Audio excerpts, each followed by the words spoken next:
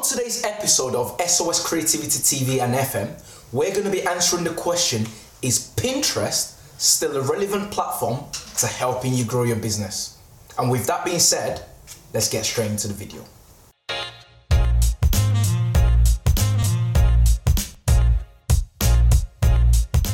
Before I answer that question, if you haven't already, I'd appreciate you subscribing to our channel because we create content every single week to add value to you and your business. Don't forget to join the notification squad. And with that being said, a study conducted by Hootsuite found out that there are 250 million people using Pinterest every single month.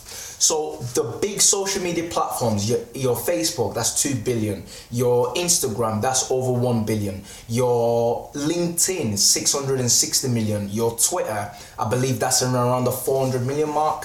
Then you look at Pinterest, there are over 250 million active users. So the answer is yes, Pinterest is still relevant. And here's a couple of reasons why. One, it's not as competitive as the other platform.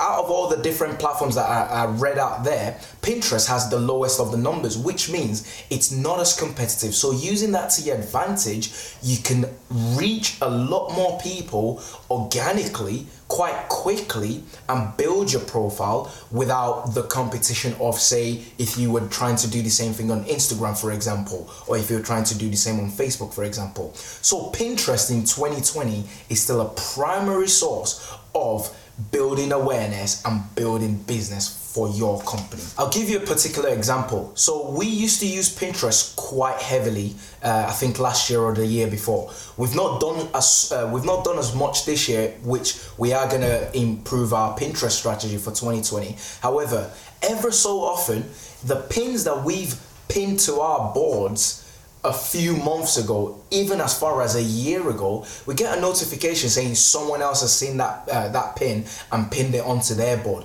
which means extra awareness for us because Pinterest, unlike other platforms, has a very long time span. So for example, Twitter, if you were to put a tweet out today, within about a minute or two, that tweet pretty much is disappeared and is gone. But Pinterest has an average lifespan of 3 months, which means you can create a piece of content, pin it onto a particular board on your Pinterest page, and that pin will have a lifespan of around 3 months before it starts becoming, say, less relevant to people. So that's one of the big advantages of Pinterest, which you need to consider in helping you grow your business.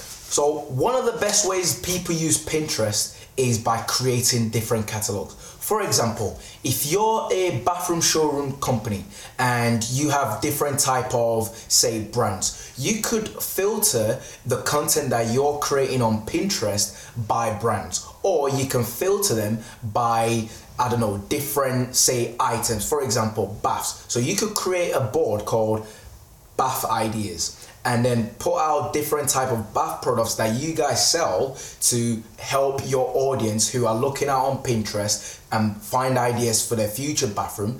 You can use that to attract customers to your website. So by segmenting your products, your service, your brands that you represent, you can use that as a segmentation tool on your Pinterest board to make things nice and easy for people to find the relevant items that they're looking for. So that's what some of the big brands are doing. However, if you're not a big brand, it's fantastic because on Pinterest, one of the most searched items are unbranded items, which means if you're not a big brand, you still have a very, very high chance of being found on Pinterest if what product or service that you're offering is for the right demographic of people using Pinterest. That's a surefire way to growing your business in 2020.